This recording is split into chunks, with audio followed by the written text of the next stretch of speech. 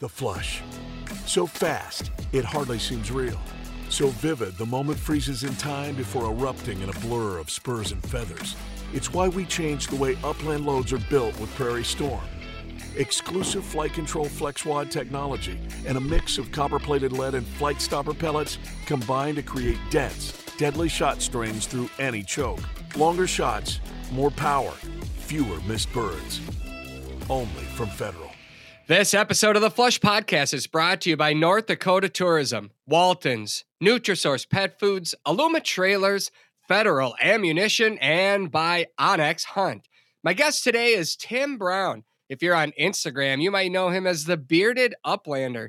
Tim is currently in the middle of conducting his annual roadside pheasant counts in Iowa. We'll find out what he's seeing and why you can start getting pumped up for this hunting season. It's time to start planning your next bird hunt. If you've listened to this podcast for any time at all, then you know where I'm about to send you. That's to North Dakota. Why? Well, it's one of the greatest places on earth to watch a bird dog in the field. That's why.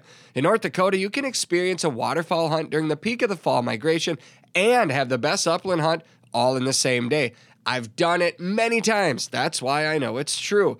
Plus, this year, the spring pheasant crowing counts were up 30% from last year, and the weather has been looking good for a strong hatch. Water levels are up, way up, which means the total number of wetlands are up too, 76% above the long-term average, and that means more ducks and geese. The state's breeding duck index was the 23rd highest on record this year, 39% above the long-term average at 3.4 million. All of this means more pheasants than last year, more ducks than last year, and I'm hearing excellent reports about the sharp-tailed grouse and Hungarian partridge too. Start planning your world-class hunt in North Dakota at hellond.com.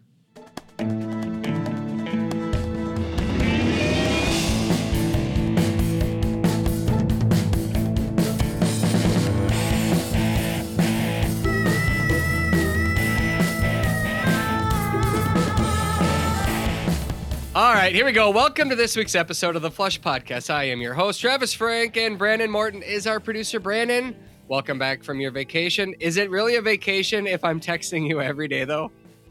I mean, at least I got to get away for a couple days. No, it's beautiful. I went to Lake McCarthy Beach State Park. Recommend it. 10/10. It's a perfect place. And what was the highlight? Oh, the highlight was the fact that I got to let our wild dog loose. Wait, what? Back. Yeah, so we got the Sherman, our wild dog, about a year ago. Yeah.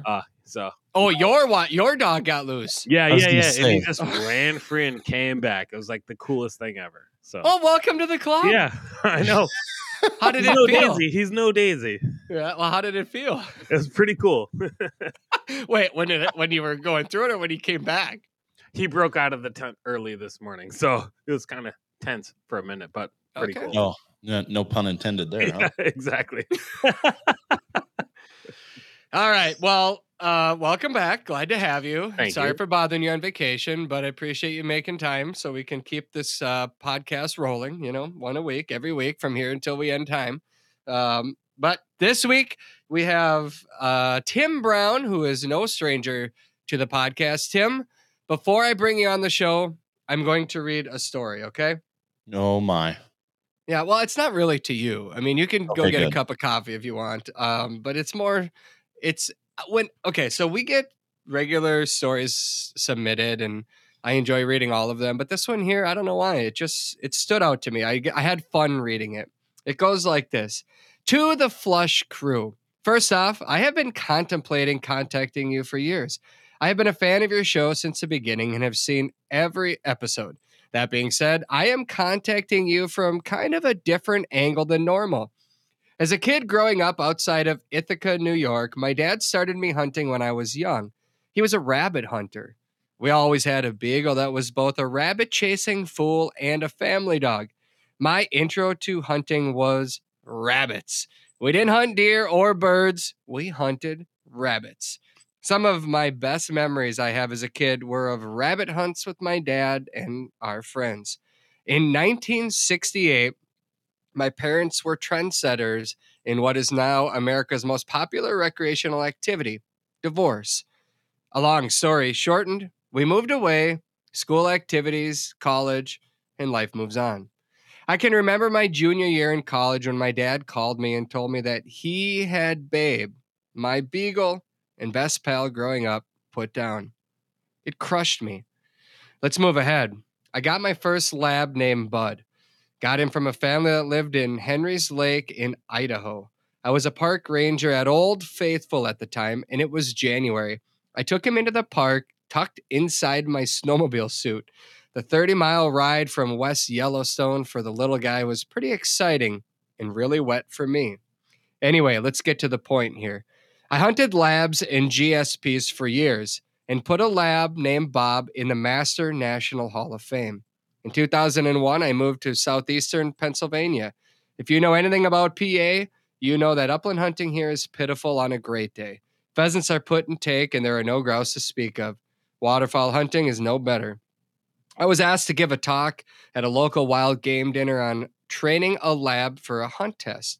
While at the dinner, I had the chance to have fried rabbit. I had forgotten how good it was. I went home that night and said, "Honey, we're getting a beagle." Not long after that, we got Arthur, then Jerry, Shorty, Fred, and Joe.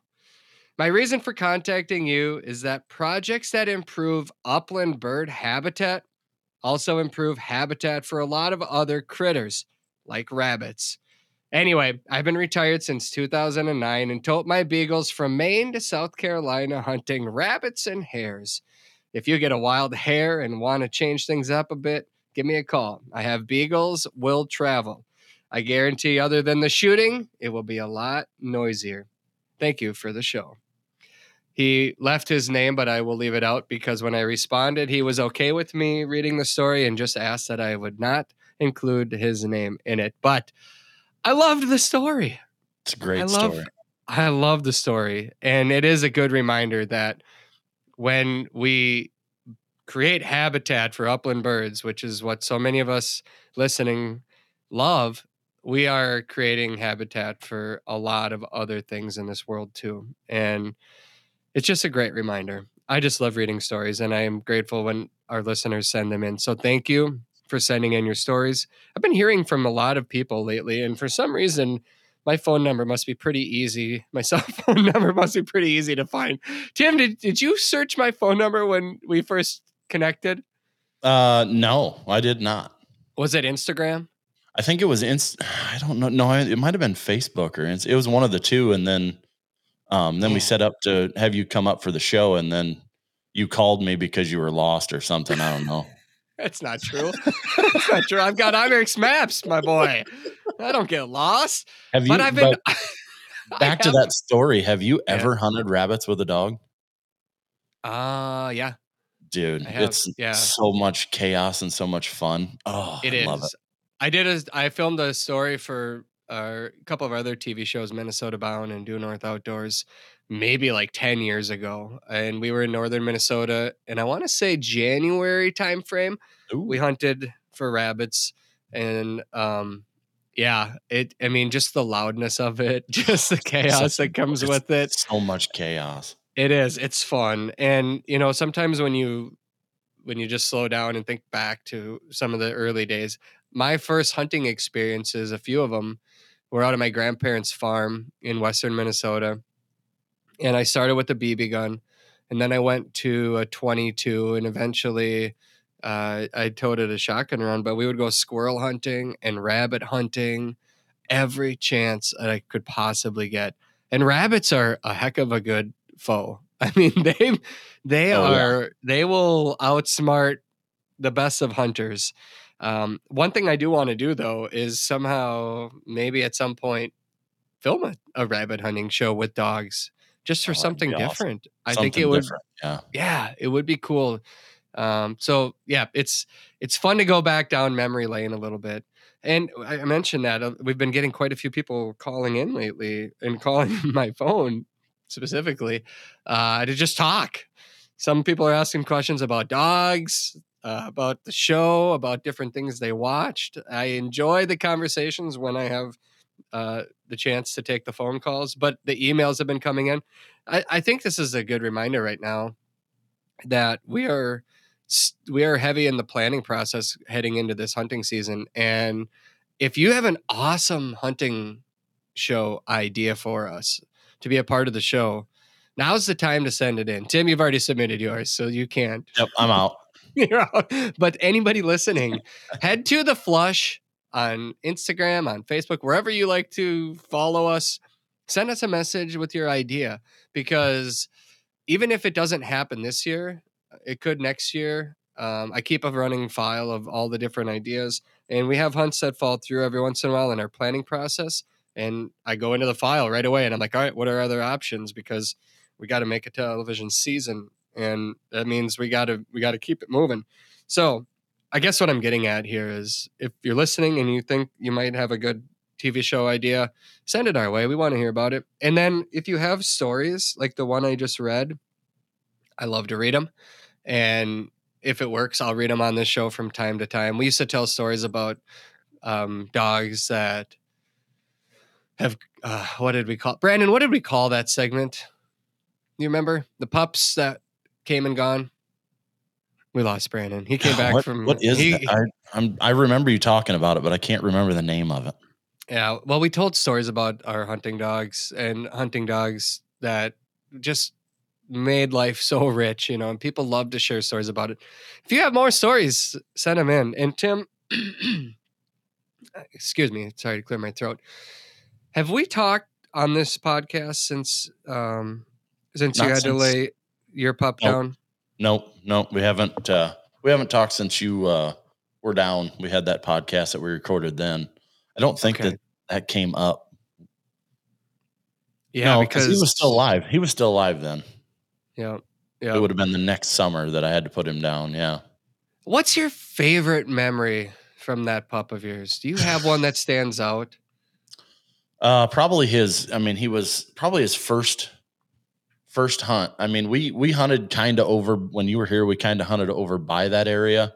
His first hunt, he was 6 months old. We did the NAVDA test. He scored a 112 prize 1, I think it was, and his natural ability. And so at 6 months old, I brought him up here at where I live now. And the first birds that we got into, he pointed the rooster, and I can remember I could probably take us to 5 feet from where it happened. He pointed the rooster. It flew up. I shot it. All the guys that were hunting with me were running over to the bird because their dogs didn't retrieve. And I'm like, no, Gus will get it. And he went over, picked it up. And as he's bringing it back, he pointed another one with the bird in his mouth at 6 months old. And I shot that one too. So, oh my goodness. And then that was it just ruined everything, because he was, I don't know how many thousands of birds he'd been involved in since then. 13 years he hunted, and he hunted hard 13 years. So, how many other bird dogs have you had in your life? I can remember when I was a kid and I'd go walking with my dad and my brothers. We had one, but Gus was my first by myself. My brothers have had short hairs my whole youth growing up. And I would always take theirs out, when I was in high school and stuff like that. And then when I moved back, when my mom got sick, I moved back to where I'm from. And then I met my buddy that his family's from up here, and I came with him. And I said the next year, I said, that's it. I'm getting a bird dog. So a family friend was actually raising wire hairs, and I didn't know I wanted a wire hair or not, but I know the dog breeds, or I know the dog's lineage and stuff like that. And I trust the people that have the kennel. So I got him, and yeah, it just snowballed from there, and it just got worse and worse, my addiction. Because if you remember, I mean, back in, the 90s, Eastern Iowa would rival anything up here. There was so many pheasants back there, and the habitat was crazy, the peak of the CRP craze. And you've mentioned here a couple times, but you haven't said where here is. Northwest Iowa. Okay, thank you. Yep. I live up in Northwest Iowa now. I moved here just for the pheasants. because it's Northwest Iowa. If you want to hunt in Iowa, Northwest or North Central, even, I mean, Southwest is getting better, but it's Northwest and North Central. It's hands down the best places in the state to go hunt pheasants. So in 2 weeks, let's see what. Yeah, I think it's 2 weeks or a week and a half. I'm not sure. So I'm losing track of my mind. But in the next couple weeks, we have an episode that's going to air from the road trip that we filmed last hunting season in Iowa, and that was part of the auctioned hunt that we did with Pheasants Forever, the road trip. Oh yeah, yeah. And I think it's going to be top 5 birdiest episodes that we've ever produced. Like, it's just crazy how many pheasants we insane. flushed down there.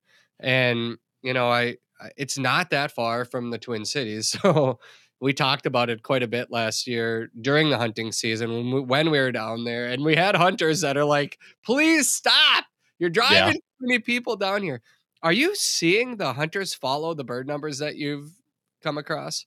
Yeah, a little bit, but it's more fair weather than anything. You know, they're after Thanksgiving, there isn't anybody around.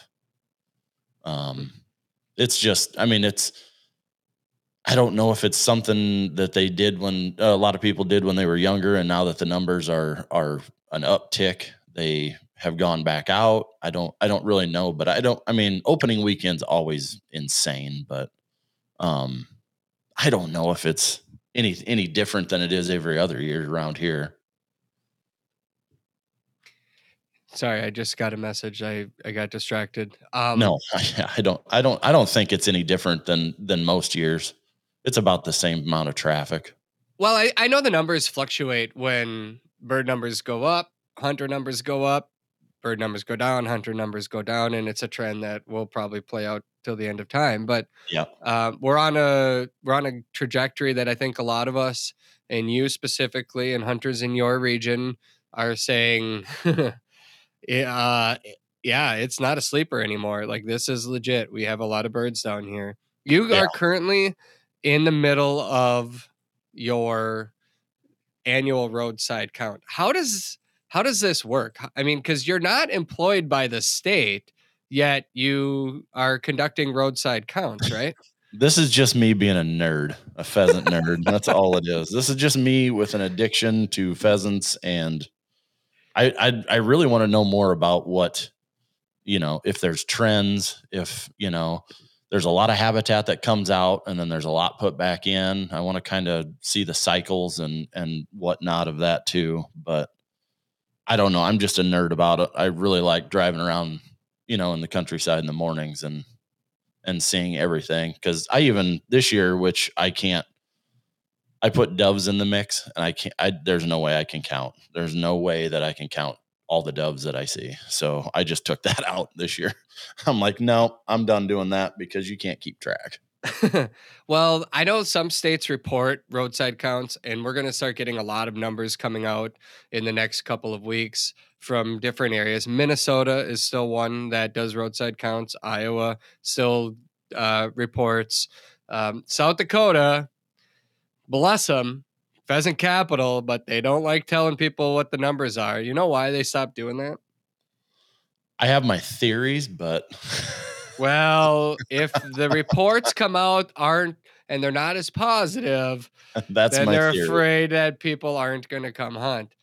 But when they stopped doing the reports, it's when the numbers were skyrocketing. Yeah. And that would have been the time to tell everybody, hey, there's birds out here. Yeah. Instead, you have to go out to find out for yourself. I think most hunters today are smart enough to do a little research.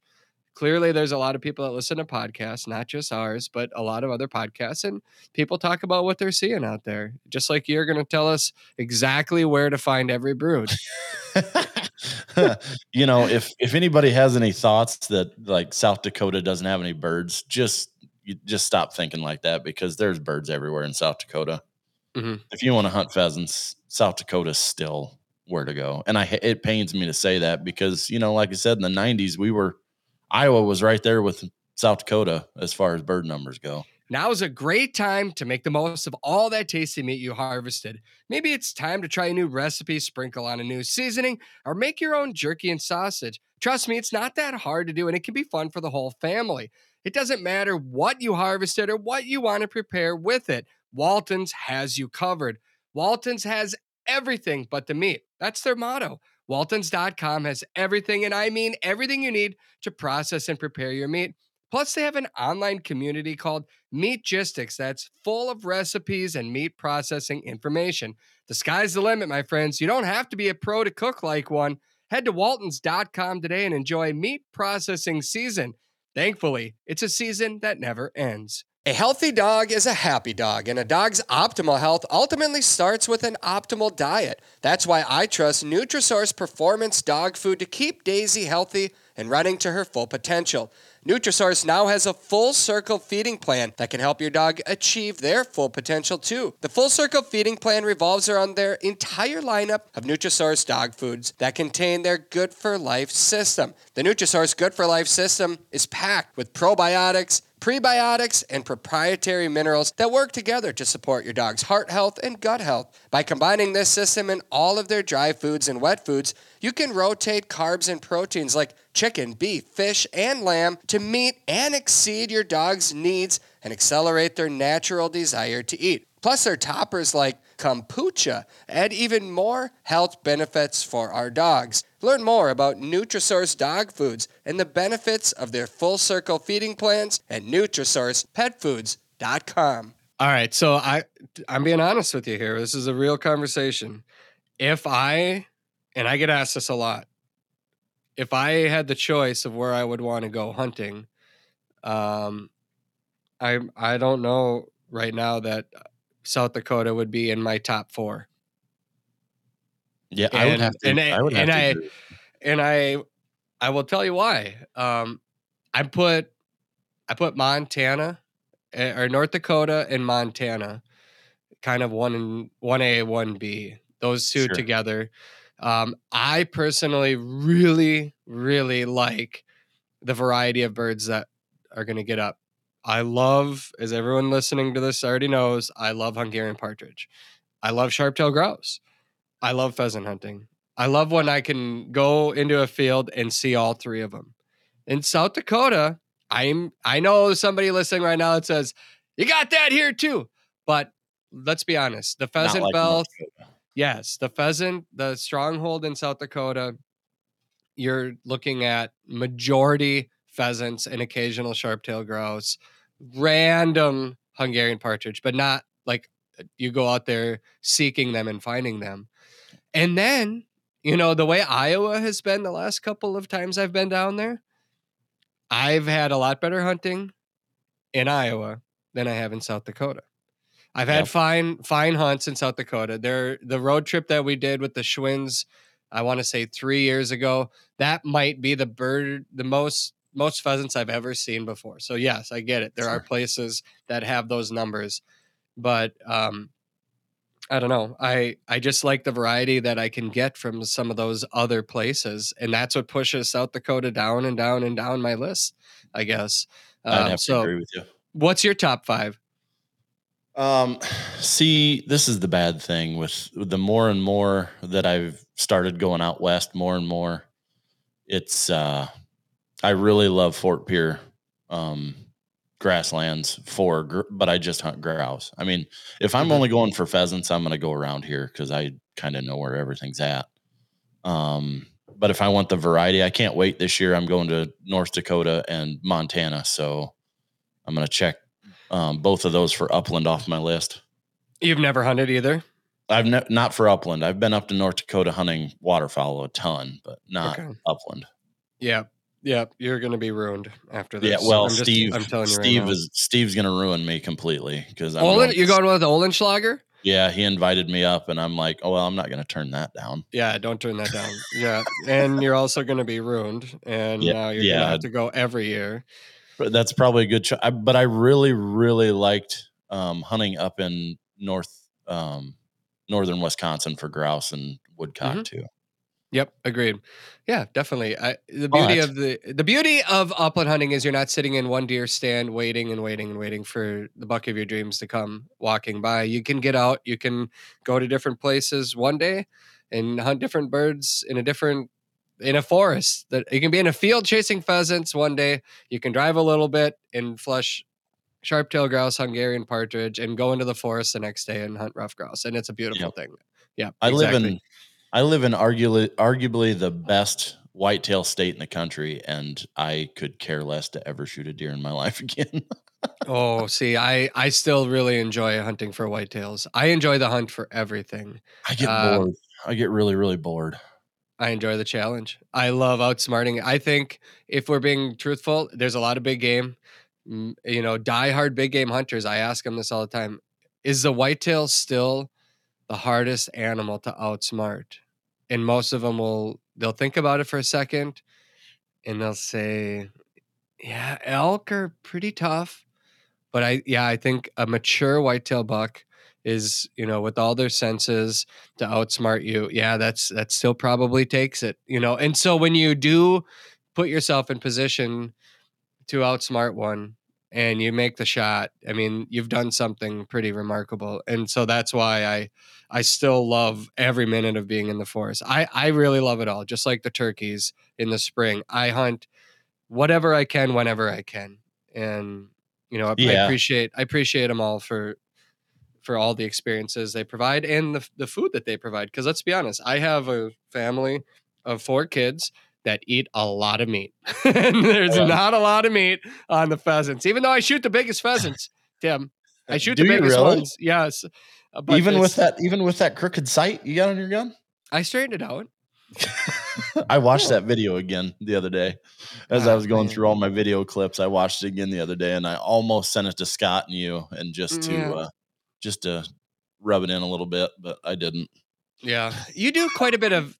Thank you for not sending it. I'm over it. You've uh just if somebody doesn't know what Tim's talking about, the time I hunted with Tim, he bent the sight on the end of my gun so that every time I pulled the trigger, I was shooting 3 feet to the right, and I could not figure out why I couldn't hit the bird until I looked down and my sight had been twisted off the tip. So appreciate you, Yeah, Tim. and we got to the end of the draw, and he just noticed it then, and I saw him, like, adjusting it. I mean, we've got it on film. Troy's probably got it on film Yeah, of that you was when I adjusting it. also still had a puppy that wanted to hunt for herself. So I'm trying to control the dog, control the chaos, Oh, cameraman, everyone's in place, birds everywhere, and me shooting holes in the sky. do you So remember what Troy said when we walked out of that draw? is it We're at the PG? end. Can we say it? Yeah, we're at the end of that road, or we're at the road, and he goes, "Boy, you guys about killed me in there." Right? Yeah, well, little did he know I was about to take him to the top of a 14,000-foot mountain in Colorado, and that's where I almost killed Troy. Well, Mhm. it was better there than Iowa, that's for sure. But That's true. Where was I going with this, Tim? Oh, uh, you we're gonna get into the what you're seeing on the roadside counts here in a minute. But as long as we're going down memory lane, you've done a lot of mentoring over the years, haven't you? yep, Why do you do yeah. it? Uh, we got to leave it to somebody else. I mean, it's not if we don't teach our loved ones and our kids, and I don't have any kids of my own, but my friends have kids, and if they're interested in hunting at all, I'm more than willing to do whatever it takes. Like this year, Alan that hunted with us on that hunt, his Mhm. middle son Brody got his first turkey this year, and he was with me. So it's just, I don't know. I've shot so many turkeys in my life that I really like seeing the excitement and just the happiness of watching somebody new that has never harvested a bird before and understand what it means to harvest a bird too. You got to teach them that too. Mhm. Um, just to see the joy on their face and remember, I can remember back when I killed my first one and my dad was there, and you just remember all of that. And it just, yeah, it makes me happy. Makes me feel like I'm doing something right in the world. Mhm. So one of our loyal listeners has stayed in pretty close contact with me lately on this exact topic of mentoring and kind of sort of calling me out, calling other listeners out, all of us in general out for the way that sometimes, we do these youth hunts and um, we introduce these kids to this opportunity, but what happens next? Like when they show this interest in it, they don't necessarily have access to going back and hunting again. So he wanted me to challenge our listeners on this show to take it to another level. Kids today get blamed all the time for staring at a screen and not being engaged in the outdoors. But he thinks, and a lot of it I agree with, it's that sometimes that's the opportunity that they're given. And if they don't have somebody willing to take them into the field, to take them along hunting, then that falls on the parents. That falls on us not giving them those opportunities. And I think there's a lot of truth to that. I mean, it's so important. We talk about I've mentioned this for the last couple of years about just if we all bring somebody new out into the field with us, like we would double the amount of hunters in a year. And we could do that. But it's a bigger commitment than just bringing them out one time. And I think that's the point that this listener is trying to get at is it's really a call to us to say, hey, bring that child along, bring that new hunter along, and bring them through the whole process. It might be a year, it might be 2 years.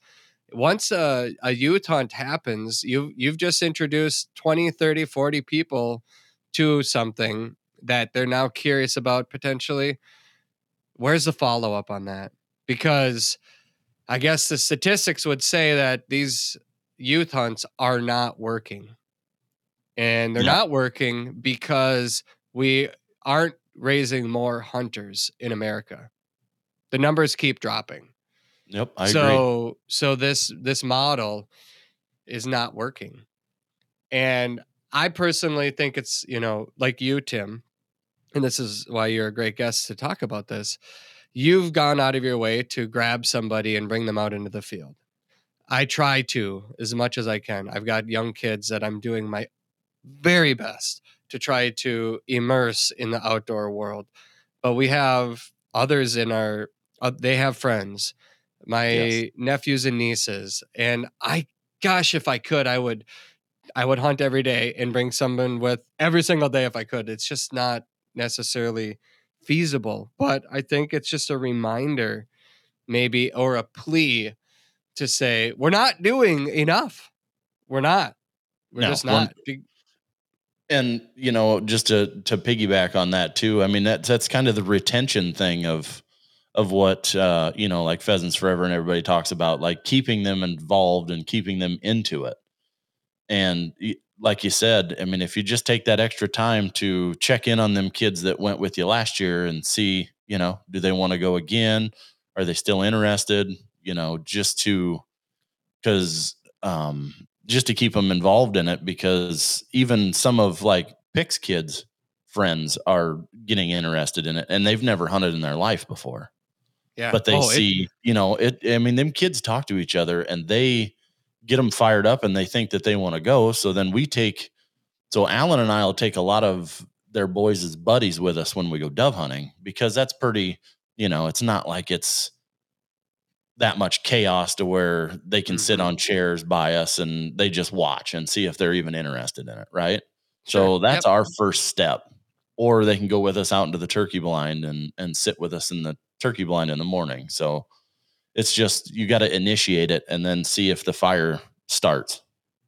Yeah. Those are great examples of ways to bring kids out there. And, you find ways. But to go back to their friends and their friends are interested, that the way that those kids can all rally around something so incredible like the outdoors. We a couple years ago we got our kids set up with archery equipment And so they were shooting, and then their friends wanted to do the same. So then their friends were shooting, then their friends wanted to do the same. And there were days when we would go to the archery range, a few miles from our place, and there would be like 15 or 20 kids. A dad that didn't hunt, he got a bow and arrow because his son was so interested.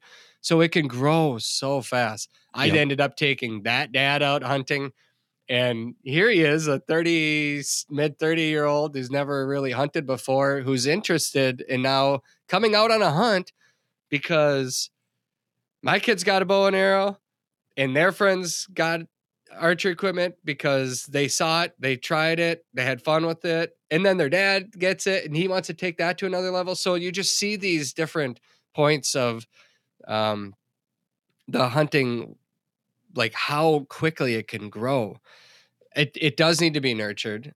There's a Yep. lot there that kids are interested about. We do this kids hunt over MEA every year. My buddies, we bring all of our kids along, young girls, young boys, different ages, different levels. Last year, they were pulling the trigger for the first time, a few of them. One of them shot his first deer. Four of them shot their first duck. One of them shot their first grouse. We hunted for a variety of different things, and it is still my favorite of all the trips I have been blessed to go on. I think that one just hits home, and there are like 10 other families with kids that want to go. We're just trying to figure out how much space we have to take all these kids along. Maybe Right. this conversation is more of just think about it. We're Yep. coming up on a new hunting season. Who is it in your world that you could bring with this year? And I just don't think that it has to be the best hunt. Like, don't wait and save up your favorite spot at the crops come out, first snow, whatever, blah, blah, blah, to make it the best hunt. It doesn't have to be. It can be just a regular old hunt. It could be a terrible hunt. You can't script how things are going to go, nor should you. So bring somebody along to just come and be a part of the experience. Well, And and then when exactly you like get it, go yeah, ahead. go ahead. Well, No, go when you ahead. get a bird, show them how to process it. Yes. Invite them over for dinner. Eat it And together. show them every aspect of the hunt, not just the good, not just the culmination of shooting the bird and all that. I mean, you walk through and appreciate the habitat and show them why what animals live there, why they're living there, and what is necessary for, cattails and thermal cover and Mhm. brood cover, and just make it like a nature class, and just teach them everything about it, and especially on them bad hunts, because you Well, have to keep them sometimes engaged somehow. I don't know, man. I honestly, I don't know. I really think the suck is part of the success. Oh, The ones the 100%. ones that suck and it's miserable when you get a bird, let's say you're pheasant hunting, like those are the hunts you remember. And if you remember it, somebody else is going to remember it too. So just remember that just think about that as you're planning this year. Who could you bring and how Yep, might that impact their life? And it does go beyond a kid's hunt one day a year and leaving them. So I, absolutely. I, there's just so much value in bringing them in for a long haul and not trying to, sure, influence as many people as you can.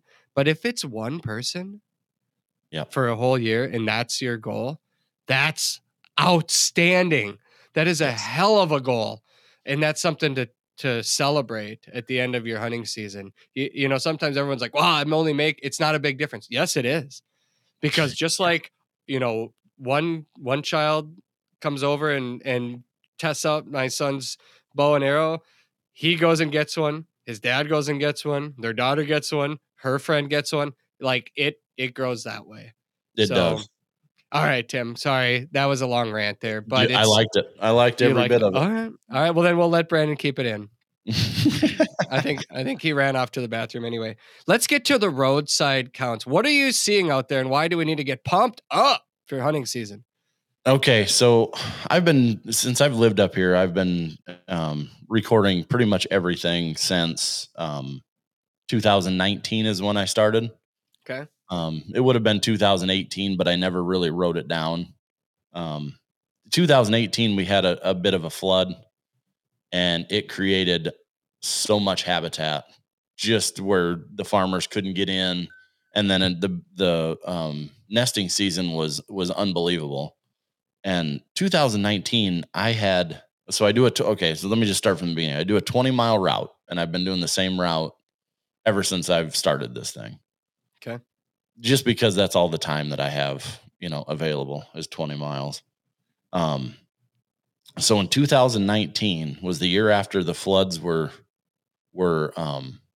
done, and they were just getting dry enough that the nesting habitat was good, but you couldn't till it up. I had 8.4 birds per mile in 2019. 2020, the bottom dropped out. Everything got tilled up. There was no extra cover. You know what I mean? There was no like extra Yep. grass spots out in the middle of the field or really weedy draws. It was all manicured again. It dropped to 1.4 birds per mile. Whoa. Yeah. Now, are you going? And I've talked to other roadside counters before. Are you doing the same exact stretch during the same time of the day, during the same time Yep. of the calendar during the summer? Like, let's say it Yep. starts August 1 or whatever.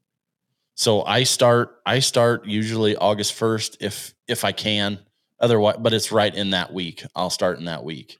And Okay. then I go at dawn or at the crack of dawn, which right now it's like 6-ish.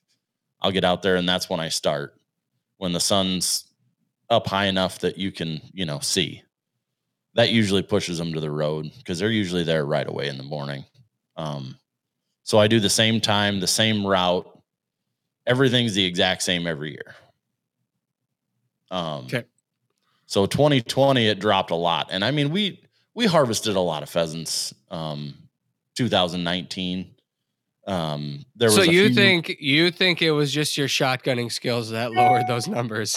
Absolutely not. It wasn't even a factor because I missed way more than I got. Yeah. Right. But anyway, so I think we had a not a terrible winter, but we had a stretch that was a little colder, but it really didn't. I didn't think it affected them at all. But the loss of habitat to where the hens couldn't nest as good as they did, and it was a factor because the brood sizes were smaller in 2020. I don't think that they were as successful as they were in 2019. So, and that's the other thing that I look for. Like on my pheasants, I do how many hens I see, how many roosters I see, how many chicks I see, and I do how many broods. I mean, rough estimation because there might be 2 broods put together if they're about the same size, whatever. And then the biggest broods that I see. Okay. And I kind of average those out too on if I'm seeing a lot of really big broods, like I've got a box that I check that's more than 5, less than 5, or more than 10. So Okay. I'll put a check on the brood because I get out. I don't do what I mean. A lot of states they don't get out of their truck; they just count what they see. I actually get out. I don't walk down into the ditch, but I walk the edge and try to get them to fly as much as I can, Okay. just to get a better. I don't know. I think it gives me a better estimation on how many birds are there. Like that video I sent you yesterday, there was 11 birds in that brood, and there was 2 of them that I saw run out of the ditch and go into the mowed grass after the 9 flew up. So, yeah, it was a big brood. So that's a successful first hatch. Yes, and this year, not to jump ahead, this year I think we had more successful first hatches than in the past years. Okay. Let's stick with where you're at there in 2020, right? And So we'll walk 2020, us through. yep. So 2020 was 1.4. The brood sizes were smaller, but we still harvested a lot of birds. I mean, there was still a lot of birds to be had. And then we got to, Hold go on a ahead. second. Before you go to 2021, you said you harvested a lot of birds. Do you feel like your numbers from the roadside counts were matching what was really there come hunting season? No, that was the year that I was telling you about in the Mm-hmm. past that it was drier and there just wasn't a whole lot coming out to the road. I don't think, because there was no dew. I mean, 2020 and 2021, there was really no dew on the ground. So based on that, when you see all of these other roadside counts and information come out from other states, how much do you really trust it? I mean, I trust it to give you a general, because they're doing, 15 days. And if they're taking averages, you're still going to get, they're going to take out the tops and they're going to take out the lows, and then they're just going to hit the middle and then average it. I Mhm. mean, it's a good guess. Because so Tyler Webster and I, we were talking about this last year. We thought the numbers were way underreported in North Dakota last year, based on whatever information they were reporting. Maybe it was like you said, the weather, the dew. There's the factors that change that gave them numbers that were slightly less. But he also thought a late hatch really played a big role in the success of the hunting last season out there. And we saw birds in November when we were hunting, or end of October, that we didn't shoot at, roosters that we didn't pull the trigger on because they were so young and didn't have the colors yet. And Yep. There was a bird that I harvested, and I remember it last year, December 17th, and he had barely turned. I mean, he was turned, but he still had a lot of like brown on him. Yeah, And I could not believe that bird was that young that late. December. sure. Well, I guess I only stop your conversation here just because as a hunter, I'm always wondering, like you, what can I take from here? What can I take from here? What's out there? What information is good? What's not? Do I trust it? Do I plan accordingly? Sometimes, and we talked this a couple days ago with Bob St. Pierre when he was on. Just go. You don't want to not go hunting based on Yes. a report, but it's fun to get pumped up when these big numbers are coming at us. So let's keep moving. So this is the number one factor in my mind in the last, what have I been doing it? 1, 2, 3, 4, 5 years. The number one factor that I've seen that makes me think that the season's going to be extremely good is the number of birds per brood. In my mind, if you see a lot of those 10 plus broods, like you said, that means it's probably a successful first hatch. Mm-hmm. She's got a better odds. I mean, I think personally, she's got better odds of getting more of those mature than if she's got to have a second hatch, in my mind. Well, yeah, the second hatch is going to be smaller than the first if a hen has to do it. So you're Yes. losing numbers right there. So just the fact that you have larger brood sizes, it's simple math. There's just more birds on the ground right now out there. Exactly. And Yeah. I think that, if she can get them through that first, 3 or 4 weeks, their chances of survival, at least till, fall, go up considerable. Right. Well, and that's where we are now. We're a lot of these, early June, mid June, a lot of that hatch is happening. So now we're at that point where we're into August, and they're at that stage where if they've made it this far, certainly most of them aren't going to survive the hunting season in winter, just because of what we know about the lifespan on average. But we just need a percentage to do that to keep the population going. Right.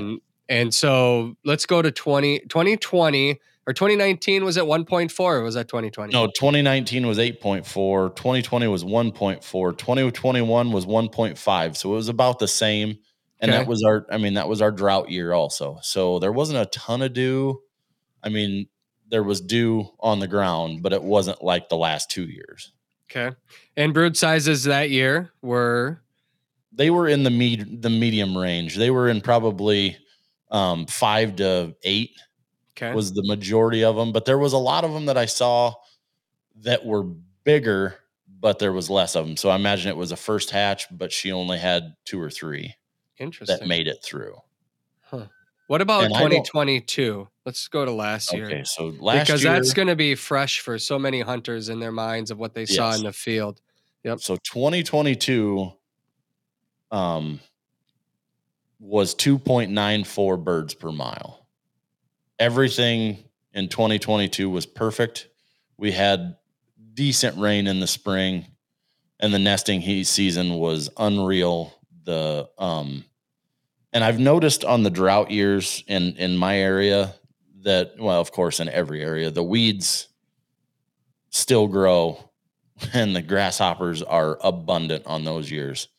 If she can get them to the first part of their life to get to the grasshoppers, I noticed that the birds did very well last year. And I mean, last year was the most birds that we've ever harvested was last year. Okay. Do you attribute that to more birds or just that you've learned more because you've been in that area longer, have access to great places that have good habitat? Just 100%. The nesting cover I thought was way better. Okay. And the amount of food that they had was unreal. The insects were the last 2 years, the insects have been unbelievable in any place that I've, walked grass fields for, doing these survey things, even in the ditches. I mean, there was grasshoppers flying everywhere this morning. So they've got all kinds of food. And last year I was seeing a lot of birds, a lot of chicks as I'm driving down the road. They were chasing grasshoppers in the middle of the road. So there's Love to see it. Yeah, there was an abundance of food. And I think that's between that and the nesting cover. I think that is what made the last 2 years the way they are. If you're an active outdoorsman or woman on the go, then odds are good that you have toys and equipment that you need to haul. Well, our friends at Aluma Trailers, they've got you covered. Their trailers are built by a hardworking team in Bancroft, Iowa, right here in the good old USA. They have models for all of your hauling needs, from ATV and UTV trailers to utility, snowmobile, motorcycle, car trailers, and even fully enclosed trailers like mine. Trust me when I say that Aluma Trailers tow gear like a dream. Their trailers are constructed out of lightweight, strong, corrosion-resistant aluminum, and they are 100% maintenance-free. Plus, they come with an industry-best 5-year warranty. Visit alumaklm.com to find a trailer that fits your needs. The onX Hunt app is one of the most valuable hunting tools that I take into the field every day, and now that app is available in our vehicles. Yep, onX did it. They launched Apple CarPlay. That means when you plug your phone into your vehicle, you now have the option to open up the onX app right on the dash of your hunting rig. No more holding your phone while driving, which is obviously dangerous, and you get all of the same layers on your vehicle dash that you get on your phone. You can see the aerial view of your location while driving down the road, just like you'd see if you're using your own maps, apps, Waze, or Google Maps. Except now you can find out if the properties around you are open to the public, the landowner's name that owns the land. And if you're in North Dakota, you can see if that land is posted without even touching your phone. To use this feature, simply make sure your onX app is up to date. And if you're not an iPhone user, don't worry. onX is currently working on the same platform for Android phones too. Apple CarPlay, the latest incredible feature from onX Hunt. Always know where you stand and now where you drive with onX Hunt. Okay, so last year was 2.9, 2022. 2.9, and they had bigger broods. It was bigger numbers. Okay. What was your average size there? Did you write it down? Yeah, they were the 10 plus. Okay. All right. Let's get to it. Drum roll. I haven't compiled all, I just did the total numbers. The brood numbers are through the roof. I had one brood was 15 birds. Woo! Most of them were 12 to 13, 11. Not a lot of lower numbers. Not a lot of like 2s or 3s. It's all been 5 plus. Yeah, it's been pretty optimistic. This morning, okay, so Monday morning, this is the other thing that it kind of throws it out of whack a little bit, because last night we got 1.5 inches of rain, and Sunday it rained from Saturday night all the way through Sunday. So Monday morning was really wet too, and I think that really pushes them to the road. So you think your numbers are skewed they're still there though. I mean, it's still birds. Yeah. It's just they're all on the road, I think. Not all of them, but most of them are on the road. Okay, so last year you were at 2.9 per mile. Yep, I'm at 3.95 this year. And I had today was the most birds that I've ever seen driving or doing my route today. It was 174 birds I saw today. That's the most you've ever seen in the 5 years of doing your own roadside Yeah. counts? Yep. Man. Monday was 123. How jacked are you right now? Oh, dude, it's ridiculous. Oh my goodness. Yeah, Oh, I can so hardly wait. I can hardly the wait. only crazy, really crazy stat that I have that don't understand. 2019 and 2020, I saw a lot of Huns. I haven't Okay. seen the numbers like I did those 2 years. Oh, They're there. I mean, you were up here, you saw the cover that we deal with, but they're the small mhm. grain stuff, but they've got everywhere to hide. Every field's got a terrace in it, if Right. not 15 of them. Right. Yep. So you kind of got to walk them, and they're not the dumbest birds in the world. They'll get out of the way. They'll get off that terrace when you're coming towards them and sit out in that cornfield and let you walk by it 50 rows out. You know what I mean? So we ran into Huns on 2 separate days last year, and I only had that one hunt in Iowa, except for when I stopped and visited you on my way through in January. But Yep. we did run into Huns 2 different times, 2 different days in different parts of North Central, and then as we headed west, we ran into more birds as well. Are they, like I ask all the locals about it every time I see them. I'm like, are you seeing more of those birds around? What, they're like, well, back in the day. Yeah. I know What is happening right now?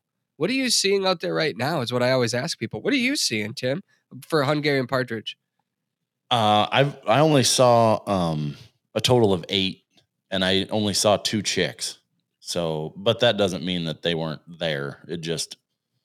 They were on the edge of the corn. I never really got a good look at them. You know what I mean? You don't And I go know running kind of after them. no, and I kind of know the areas where I tend to see them. I mean, there's a covey around there in the area somewhere, but we just never. I mean, we come across them once or twice, and if you get a shot, you get a shot. Otherwise, most of the time, the guys that hunt with me don't even know what they are, so they don't shoot. Sure. A lot of times But, people yell hen. I've done yep. that before as well. When you're getting hen, and then all of a sudden you get if they don't come up in a full covey, Yeah. it's hard to distinguish that really quickly, and they're fast. So by the Oh time yeah. you realize it, you're like, oh, dang it. Yeah. But do you run into them pretty regularly when you're hunting? Probably 3-4 times a year, probably. Well, that's not saying much considering how much you hunt. So then the answer to that would be no. You're not Yeah, running into them not a regularly. lot. Now, if you go over towards where you were at, the north central part, the numbers are higher there. Why is that? Just the type of grain that they're farming? I don't really know. I mean, Because it's a it's small all grain still, bird. I mean, that's what makes the North Dakota, Montana. I mean, there's a lot of wheat, a lot of yeah. those small grain fields, and that's really what makes them I want to fit say it's perfectly there. I want to say it's probably because there's a lot of people that still have oats that have cattle. I would Sure. think that there's some oats around that are keeping them, there. Mm-hmm. And then, then you go back with your next crop and it's got small seeds too. So I would think that would be, part of the reason. They're a different bird to hunt in Iowa though than I've been told in like Montana and North Dakota. Why is that? It's every time that I find them, it's when I'm cutting across the open cornfield. They're on the open. They're not in cover. They're not in cover. Even at where my dad lives in eastern Iowa, he's got a covey right around his house that has been pretty productive. I mean, he's got birds around him all the time, Hungarian partridge, and they'll sit right out in the middle of that cornfield or bean field, and they just sit there, and then they'll go. They'll peck around and Sure. get whatever they want to eat, but they don't. They usually don't go to cover until it's the last bit of light, and then they go to the cover. So, you've got your own personal roadside counts, which is super cool. How about the rest of the state? What are you hearing from your friends around the state, in the region? I know you keep tabs with other people too. Are there certain parts that you're like, yes, it's not just here, it's all over the place? And are quail numbers going to be up at all from what you're hearing? I know down around the Omaha area and south, the quail numbers are looking really, really good. Some of my friends that live down there have been seeing a bunch of birds, a bunch of little quail, a bunch of little pheasants. That area down there, the southwest corner, actually all the way down the Missouri River, really, it's really good bird hunting. But there's also a lot of habitat down that river. There's Sure. a lot of IHAP properties Yep. down there, down by Missouri Valley, stuff like that. That if there's people that have Onyx map, just one time look at the western side of the state of Iowa. There is so much public ground on that side of the state, and I mean, there's good bird numbers down there. Southern Iowa, like down south of Des Moines, the bottom two tiers of counties, the quail numbers are looking okay. They had a really bad winter last year.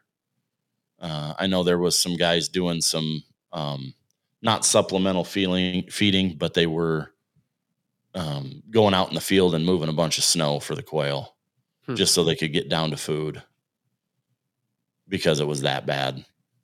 But Well,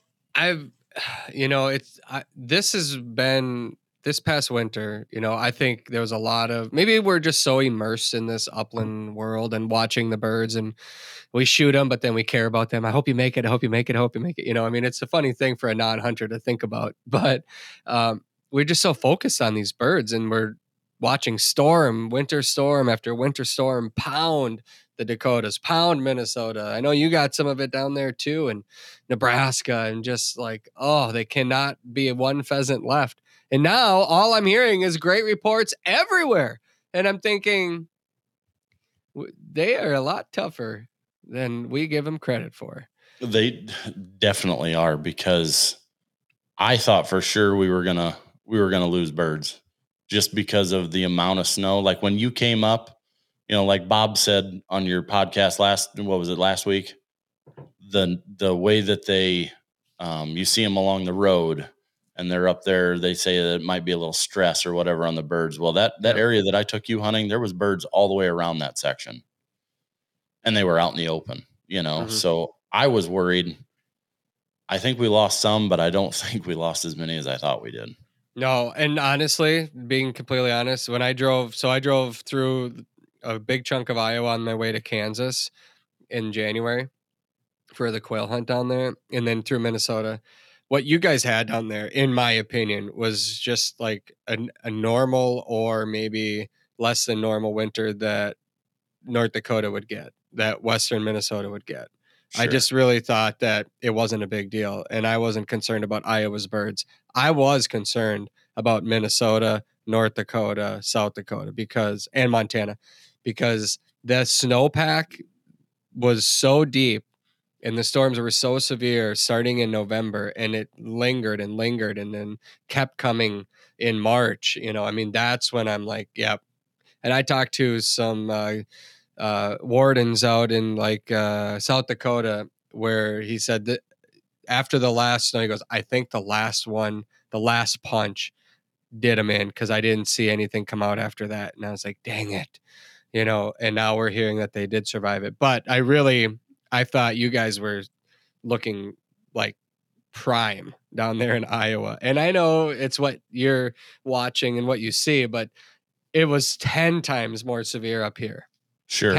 20 times more severe in Minot, or Bismarck, I think is probably the ground zero for it. Bismarck got hammered, record snows, and cold and nasty. And so, well, and even up by like Brookings and stuff like that, when we were up that way, it was, even in April, it was unreal how much snow was still on the ground. Mm-hmm. But your habitat's looking good, right? I mean, you guys have gotten rain. You're not in drought anymore. Or are you? I mean, we could, you could still always use a week of steady rain, but we're looking pretty good. I mean, our habitat is definitely thicker than it was that year you were here. Cool. You work with farmers all the time. What are, I know you talk birds with them when you're talking. So are they happy with where things are at from the conversations you've had?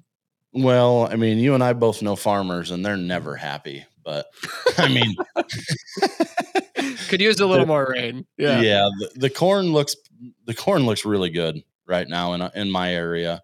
It's Good. spotty though. You get down towards the center of the state and they've been really dry. But you're still going to get, 250 up to 275 bushel per acre. And then beans they were a little worried about, but this rain's really going to push the pods full. So they're going to be fine.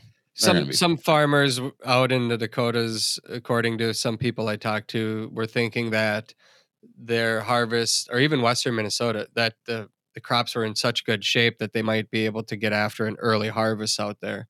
I always throw a little caution to that because you get a heavy rain in October that stalls the harvest a couple of weeks, and now you're back to a normal year. But based on what you're seeing, I mean, no reason to think that it won't be an on-time harvest, or a lot of crops coming out by the time pheasant season rolls around for you. I would think so. I mean, it's looking pretty good. Like last year, we were really spoiled because it was drought and they got it out. I mean, last year opening weekend, everything was out, and there was so many pheasants, and it was almost too much. But everything no such thing, out. Buddy. There was no such thing. There was opening day. I limited out in 23 minutes. Yeah, you do want it to last a little bit longer than that. A little bit longer than that. Nobody's feeling sorry for you, though. So then I started carrying the camera around, and I realized how bad all my friends shoot. Oh, were you bending the sights on their guns too? I was trying to. Actually, I couldn't because one of them was my gun. I let somebody else carry. Oh. But anyway, so yeah, I will say one thing though. Going across South Dakota in what would it have been? It would have been July, just after 4th of July. That was the greenest that I've seen central South Dakota in a long time.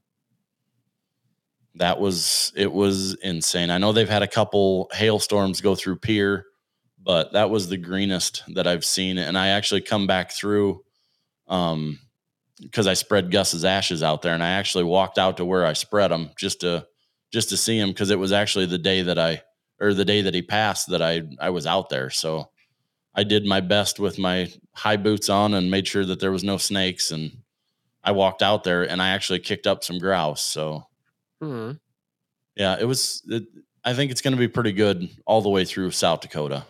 I don't think that they're going to have too much of a problem.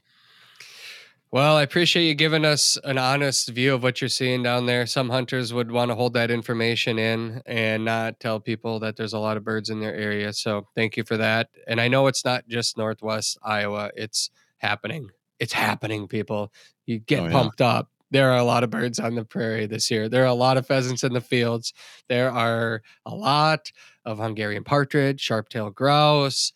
And of course, we always want more, but we'll celebrate what we can. And we are counting down the days as we speak right now till we can be back out there with a shotgun over our shoulder and watching bird dogs do what they love to do so much. Tim, best of luck to you this hunting season. I hope to see you and walk a field with you once again this year. You betcha, man. Anytime. Love talking to you. Appreciate it. Tim Brown, the Bearded Uplander, if you follow him on Instagram. Just a reminder that our episodes are airing right now on the Outdoor Channel. Like I said, we've got an example of what you might experience coming up in Iowa during our Iowa road trip. It was pretty darn incredible. I'm proud of it, and I'm proud of all the hard work that our team put into that episode. It really was special. We were there during the first snowfall. I'll just say that. And I'll walk away. I'll drop the mic. We'll be back next week with another episode of the Flush Podcast.